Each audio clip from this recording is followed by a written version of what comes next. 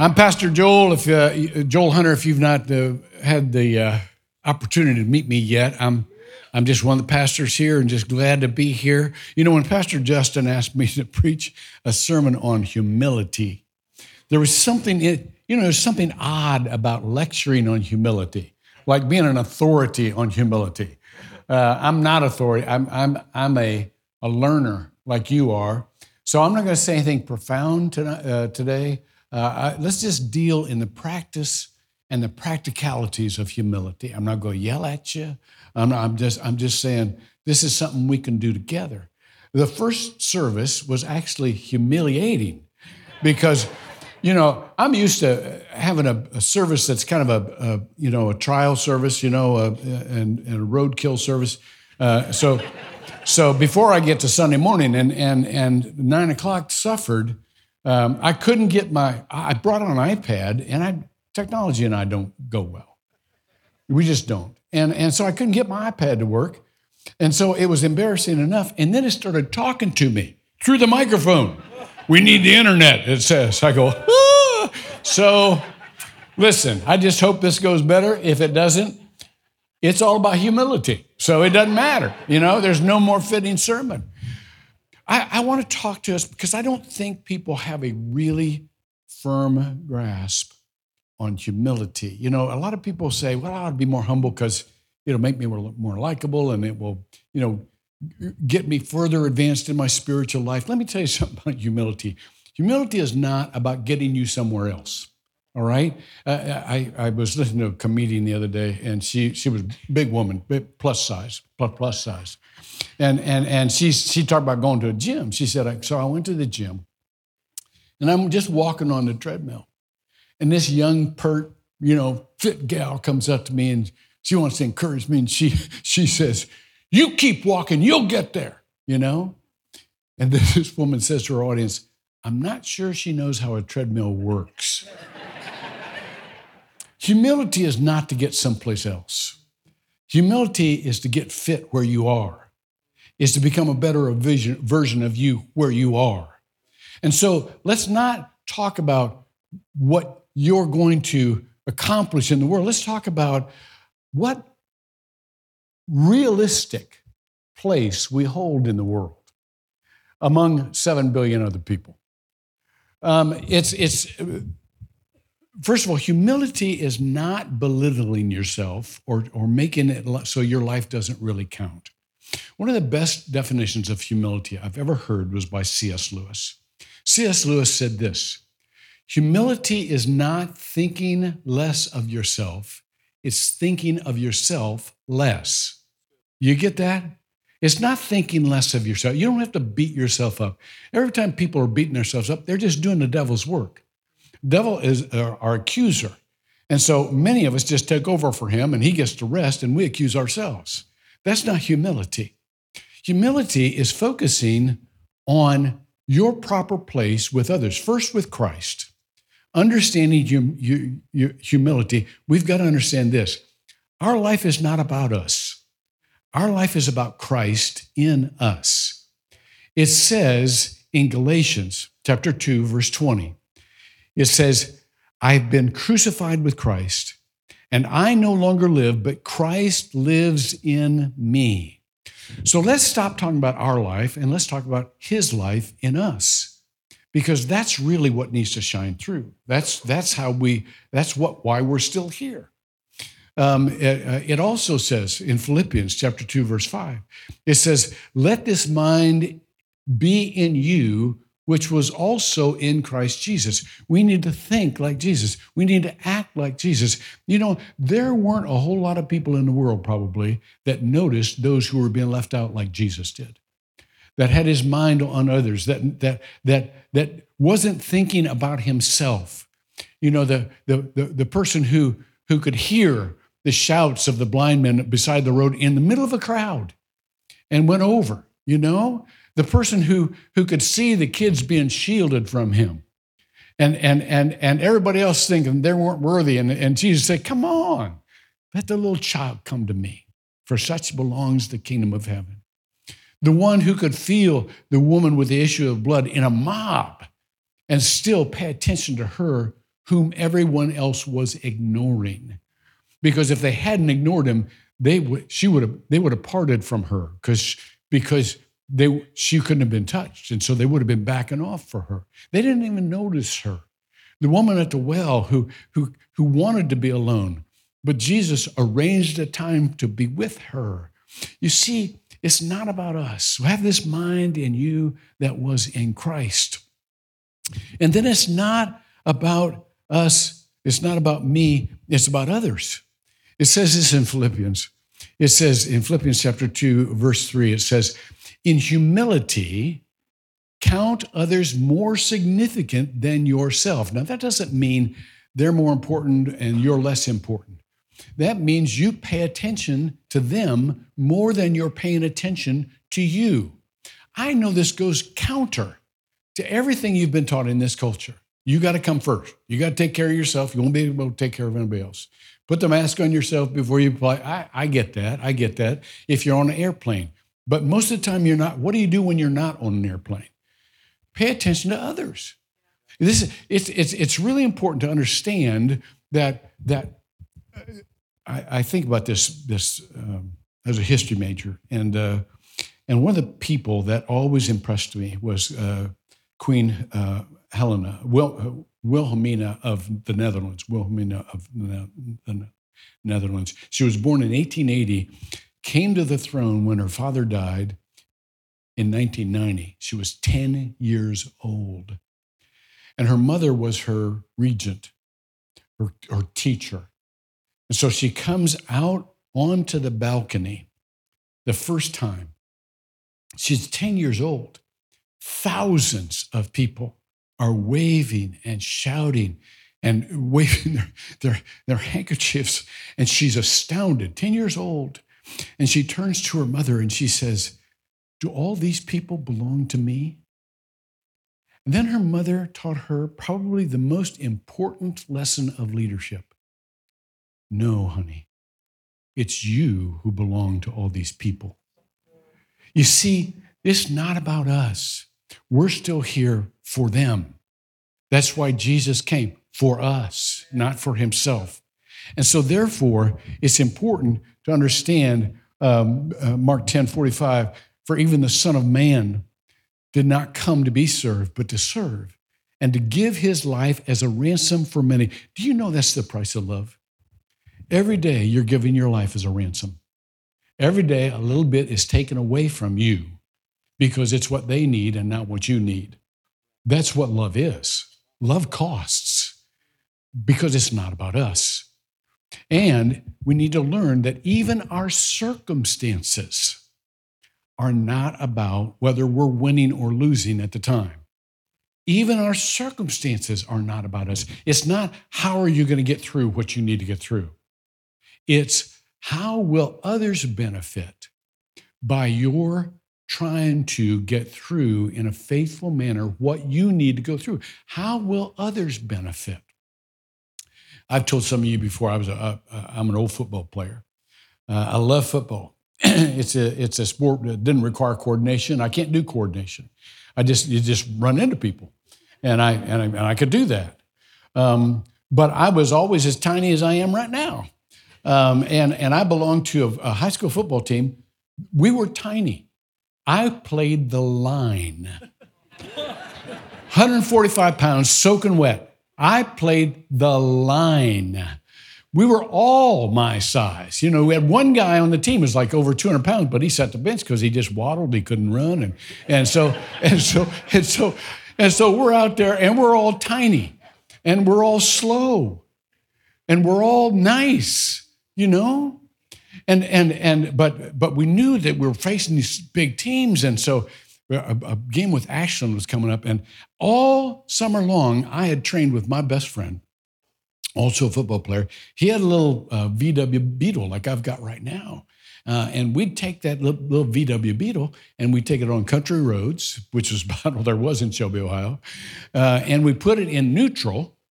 And then we'd take turns pushing the car just so we could build up our legs because we knew we'd have to drive those guys back so we could build strong legs. And so here we're just pushing miles and miles of a car. You know, we take turns, one would take the steering wheel and the other push the car and so on and so forth. So here comes the Ashland game. I'm up against Stan Arnold. He's right across from me. He is Pastor Eddie's size. He's Pastor Eddie's size. First, I thought he was Pastor Trent's size, but the older I get, the bigger he gets. And so he's Pastor Eddie's size, 275 pounds, about 10% body fat. I mean, he's just muscle. And I'm just thinking, oh, I've been training all summer for this. My legs, I'm going to drive him back. This is so good. First play. He knocks my head back. I'm just seeing stars. And I'm wondering where I am. Am I in a football game? Next play, I avoid the forearm that's coming up, and I get right in his midsection. This is what I've been waiting for. This is what I've been training for. And my little legs are just pumping. He didn't move 1 inch. I discovered, A, he doesn't have wheels, and B, he's not in neutral. And I could just see him there. He's just thinking, I'm feeling some slight pressure on my midriff here. I wonder what that is. And he just shucked me and went for the ball. So I'm thinking, okay, this ain't going to work. Now, here's the point. When you fail, pride says, try harder.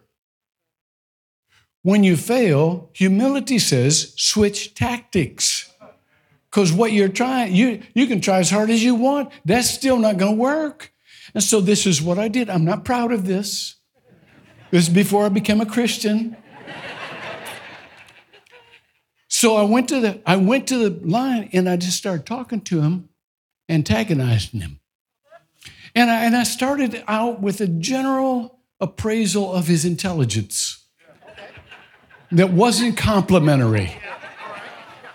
And you could see his face just flush. And then he just started pounding on me. I mean, he just wanted to beat me up. Next time I come to the line and I say something about his general appearance that's not complimentary. And next time I come and I said something about his mama. Oh, I tell you, he spent the rest of the night pounding me into the ground. They almost had to carry me off in a stretcher. But let me tell you something, he never touched the ball carrier. He never touched the ball carrier. He was so preoccupied with me. What you're going through isn't about you, all right? You're there for others. You're there to win the game. I told you about how it was pitiful our football team was. We all had that same mentality. We went undefeated. We went undefeated in the league, ranked ninth in the state. No stars. Nobody I know from that team went on to play college ball. We just went and did our job. See, life is about just doing the job. So good, not and for the sake of other people, not about what it costs you, not about where you're trying to get to, but about just doing your job. Now, let me talk to you about the benefits of humility just for a second. It says in 1 Corinthians, it says that now to each one, the manifestation of the Spirit is given for the common good. Now, I'm going to just tell you just something personal. I've lived long enough to know this as a fact. That when you take yourself out of the center of life, that isn't a subtraction, that's a relief. When you're not the center of everything anymore, that's a relief. Because it's huge pressure to be the center of things. So the first thing you learn when you understand what is part of the benefit is that you count on grace. It says this in James. James says, God resists the proud, but gives grace to the humble. Do you know why that is? Because the humble know they need grace. And the proud don't think they do. So it's not about God, who God will give stuff to. It's who will ask for it, who will realize they need it. The humble know we need grace. There's a common dynamic in our culture of people who don't realize what they don't realize. They don't know what they don't know. They think they have competence they don't have because they're not competent enough to realize they're not competent. It's called the Dunning-Kruger effect. Look it up. Dunning-Kruger effect. We're awash with people who are experts on everything, who want to tell you how to solve the world's problems, who want to tell you how to raise your kids, who want to tell you how to have a successful marriage, who want to tell you, I may have told you this before, I taught a marriage and family living class at Oakland City College, and 30 students, first day I walked in, I said, how many of you pretty much know how to have a successful marriage? And practically, maybe half the class raised their hands. And then I said, how many of you are not married? The same people raised their hands. Because the people who were married realized how complex and difficult it was to have a successful marriage. Everybody who doesn't know think they're experts. So every time you hear somebody waxy and eloquent on how to solve the world's problems, think to yourself, Dunning-Kruger. You know, these people are so incompetent, they don't realize they're incompetent. They think they know what they don't know. The humble know just the opposite. The smartest people in the world understand how much they don't know. They know faith is simple. God, I give this to you. But they know life is complex. And so they're reluctant just to try to give simple answers. We live in a tweet society where we're supposed to take a stand in 165 words or whatever there is to it. If you have your opinion, if your opinion can be summed up in a tweet, you have not done the intellectual work to have a full knowledge of the subject. All right? By the way, you don't have to take a side to take a stand. Would you please remember that? I don't have to take a side to take a stand. Those people who deal with larger issues and deal with them helpfully, deal with them as complex matters that have to be one step at a time solved. I'm on the Holocaust board here in the board of the Holocaust Museum. You can't get more Jewish than this organization.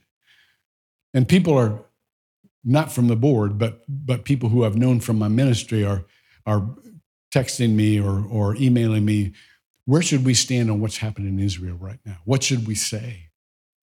Well, we just had a meeting this week, and our CEO, who's a brilliant woman, of course Jewish, mother lives in Israel right now, family in the armed forces in Israel, and she said, I don't know how to address this because I know how complex this is. I'm going to get attacked from the right and to the left. Now, just let me cut you some slack here. Let me have you cut yourself some slack. If she doesn't know how to address it, please don't think you need to know how to address it.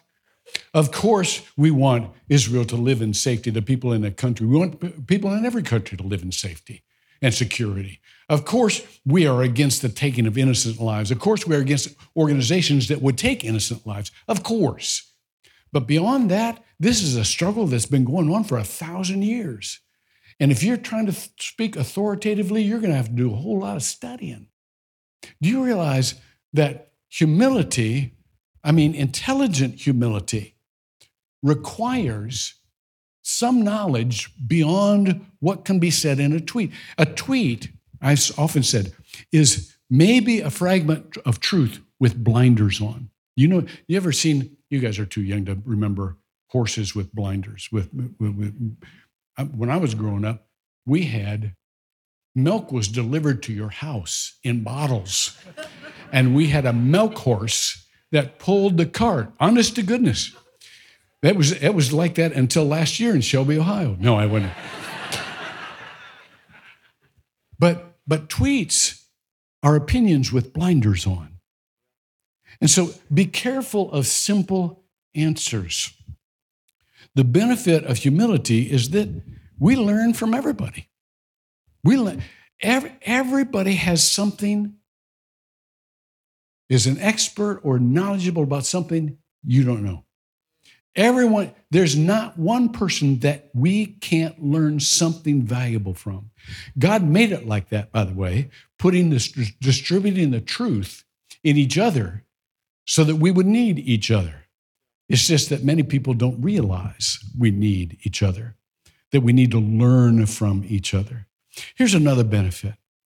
When you realize, when you are humble, I mean, truly in every sense of that term, and you realize you only have a piece of the truth, and that's to help everybody else out, you get to cut yourself some slack for the stupid stuff you do.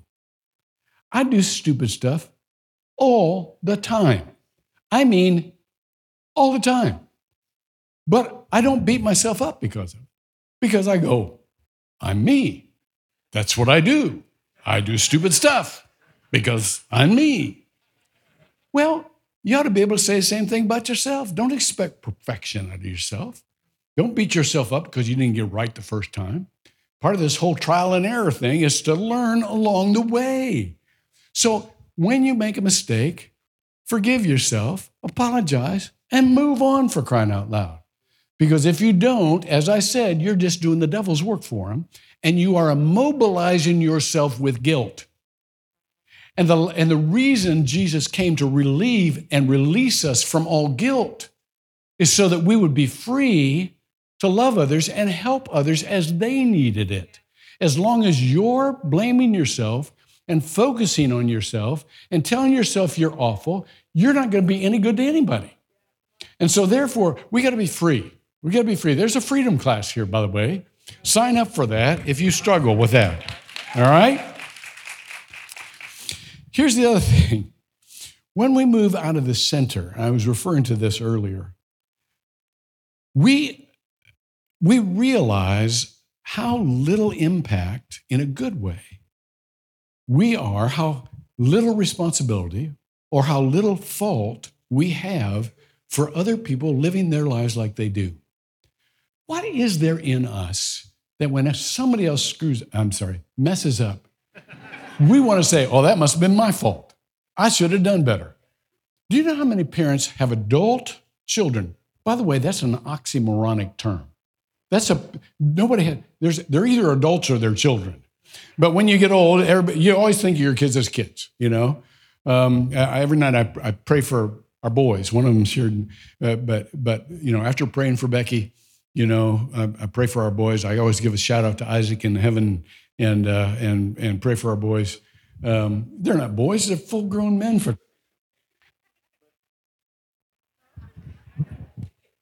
Am I saying something bad? Is this censorship? No, I know. I realized I just covered up the antenna, didn't I? Hey, listen, the last service, I couldn't get into my iPad, you know, and I kept trying to get into my iPad, and I was unsuccessful, and it started talking to me. You're talking about terrible humiliation. Anyhow, so the point is that how many people blame themselves for what other people do stupid? Why are you doing that? Why? It's not your responsibility. They make their own decisions. You know, 9 times out of 10, they were okay when they left the house. That you did your job, all right? Why do you blame yourself when other people, your friends, other people that you care about, leaders, somehow that's my fault? What? That's a position of pride. That's saying I'm the center. If it's your fault, then you're at the center of the universe. But if you allow people their own lives and just pray for them and try to understand and try to do what you can do. Let me tell you another. When I was in high school, the football coach got us jobs, a few of us, jobs on the Shelby road crew. Back then, the paving, you didn't do it by machines. There were cracks in the pavement, and winter was hard on them, and so we'd have these little potholes and cracks. And and you had people with just shovel with tar. An adult would have the tar spray thing. And then football players, the coach got his job so we could stay in shape. And it was really being a part of a road crew is hard work. I mean, you do a lot of shoveling and all that kind of stuff. But the leader of the road crew was this old guy, he was about to retire. His name was Archie Steele. I'll never forget him. It's a cool name, Archie Steele. But he was just one of these good old boys. He wasn't, popular or well respected. He rode a bike to work. He didn't have a car. He couldn't afford it. I think he lived with his mama. But he was one of the smartest people I've ever known. Honest to goodness. And so, you know how guys are, and gals too, I'm sure. When we get together, we just talk about big problems, and how we would solve things, how we would have won the war, how we would have done this, all that kind of stuff. So one day I'm waxing eloquent, and I've always been in over my head, and ignorance has never stopped me. And so so anyhow, I'm waxing eloquent. And Archie does this. And I saw his hand go up, and I shut up. And Archie looked at me and he said, "You can't fix that." And then he pointed to a pothole where I was standing, and he said, "But you can fix that." One of the greatest lessons I've ever had in my life. We spend a whole lot of time worrying about stuff we can't fix. I mean, if you spend any time at all on TV watching the news, you're anxious about stuff you can't fix. And by doing that, you're not noticing the stuff you can fix. There's just stuff right in front of you, Fill the pothole right in front of you. That's your role. That's from Archie. He told you. Okay. So the point is that we need to get ourselves out of the center of conversation. And by the way, that also includes every conversation we are in, trying to work ourselves into the middle of that conversation. I know people who only listen long enough for their turn to talk. And when they talk, they want to work in somehow their accomplishments, or how they would have handled it or what they would have done. That still leaves you at the center, and it doesn't really improve. Scripture says, "He who exalts himself will be humbled." Guess what just happened when you bragged on yourself to somebody else? Somebody went, not so much, not so much. Guess what happens when you say, I don't know anything about that. I'm just kind of stumbling along. People go, finally, somebody that I can respect, because they admit how much they don't know. I respect that. They're not trying to make themselves out to be somebody they're not. I respect that. So anyhow, so let me go into just some very practical ways to practice humility.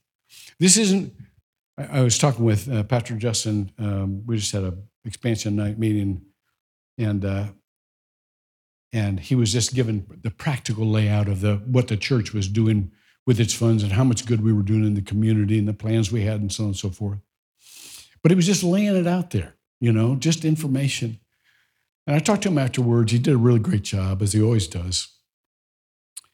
And I said, that was really great. And he said, I determined, God taught me, I used to come to these just to inspire people. But God said, no, these people are already inspired. That's why they're here. You just need to give them the information that will help them. The same thing for this sermon. This isn't supposed to be an inspirational sermon. This is just information that will help us walk in humility and have this mind that Christ also had. So anyhow, to realize, by the way, is David Brooks. David Brooks is one of my favorite authors. And he said the first prerequisite of actually seeing people for who they are is humility. Because if you don't if you're always thinking about how do they fit with me, or how is what they're going to say relevant to my life, you're not seeing them as people. You're seeing them as accessories to your own life. And so humility is genuine curiosity about people to the point, well, you will ask, you won't feel like I got to work myself in now. You will ask follow-up questions because you're genuinely interested in them. You're genuinely interested in their perspective because you can learn how they see things.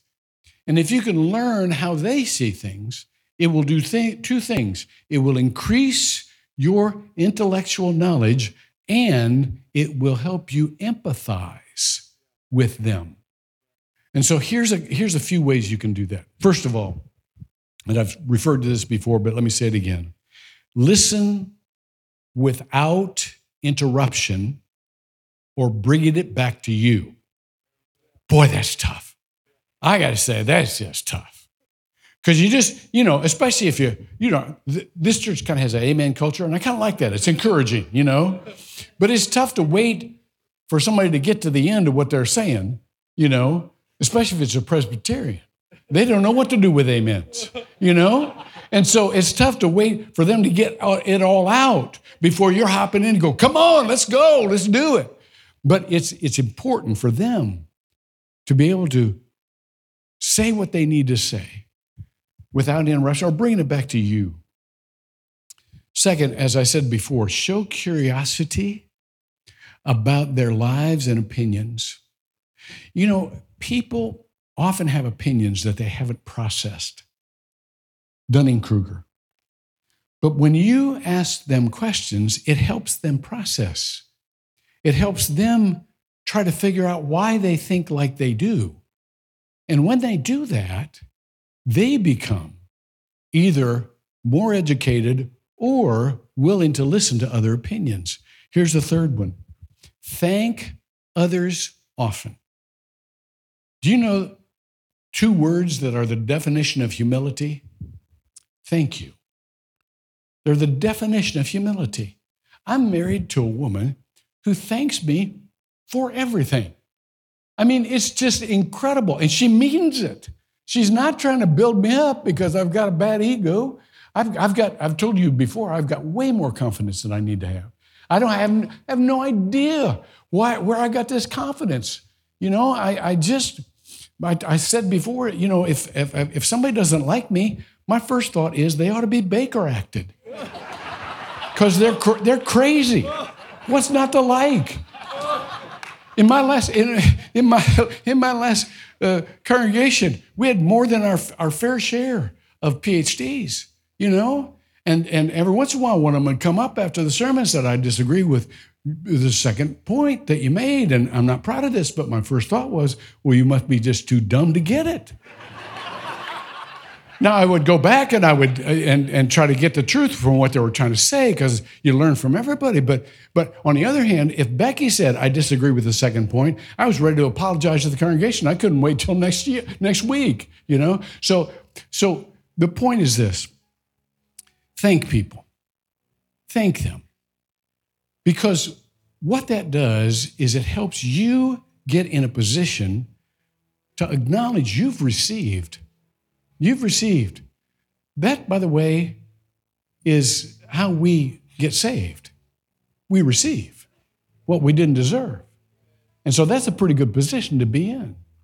And it encourages them in their giving.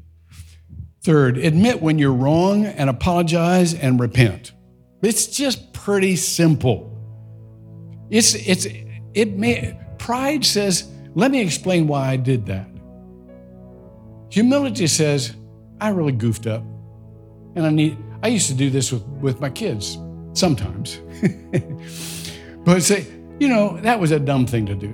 I didn't mean to come off like I did. And I hope you don't take that as an example, when you're raising your kids. But just apologize and then just determine you're not going to do it again. And if you do it again, apologize again and repent again. It's pretty simple. But don't be shocked at how terrible a person you are because It happens to everybody. And next, accept disappointment. Do you know disappointment comes because we think life ought to go our way? That's a position of pride. Disappointment comes because we assume life ought to go our way. No, life doesn't go our way. Accept it. Accept it as, watch this, God's development for your maturity and their benefit. Every time you're disappointed, that's something good that God is leading you into for the sake of others. Next to the last one, choose your battles on the basis of life being better for everyone. Could I just say this to you? For people who disagree with you, quit feeling like you got to create a fight or create a battle or create an argument. Only argue if it is you have no alternative, and you need to defend the truth. That isn't most things we run into, because otherwise you're just creating a division in the relationship that isn't worth the argument. All right, so be very careful. Say to yourself, if I give a contrasting view here, how does this person benefit? How do other people benefit from me saying this? So only argue when it's helpful. And then do random acts of anonymous kindness. You've all heard the phrase random acts of kindness, but it really trains us in humility. The scripture says, don't let the left hand know what the right hand's doing. So try doing anonymous kindness, and that will help you remember where you fit in this world and how important others are, and counting others as more value than you for your circumstances in your life. Okay, so that's it. It's just practical stuff. But let me go back to square one, to what's really the basis of all of this. If you're just a normal person, you'll be able to do none of this. But if you have Christ living in you, who gave his life for the sake of all others, who underwent humility and humiliation for the sake of those, some of whom would reject him, but some of whom, by claiming his gift, would be saved. Then if that character is in us, then that's how we're going to live. So I want to give you an opportunity in case you've kind of lost Christ in the mix, or you never have accepted, just as a gift, that wonderful gift of salvation and the erasure of our guilt. I want to give you the opportunity to do that right now. So every eye bowed, every eye closed, every head bowed. This is a good sermon for humility. I can't phrase things right. In every sight, in every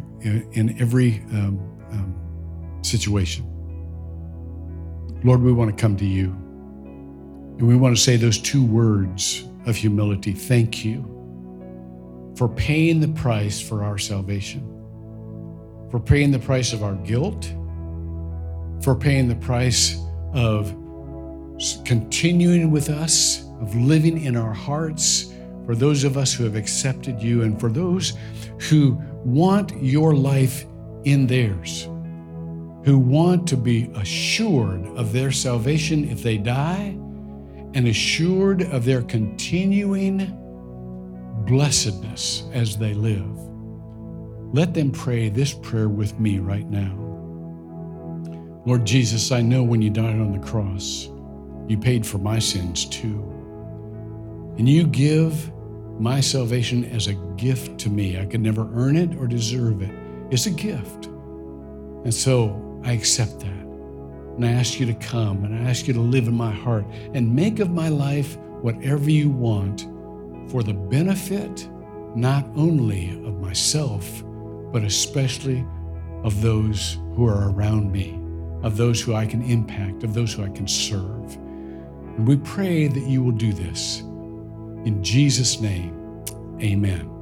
Amen.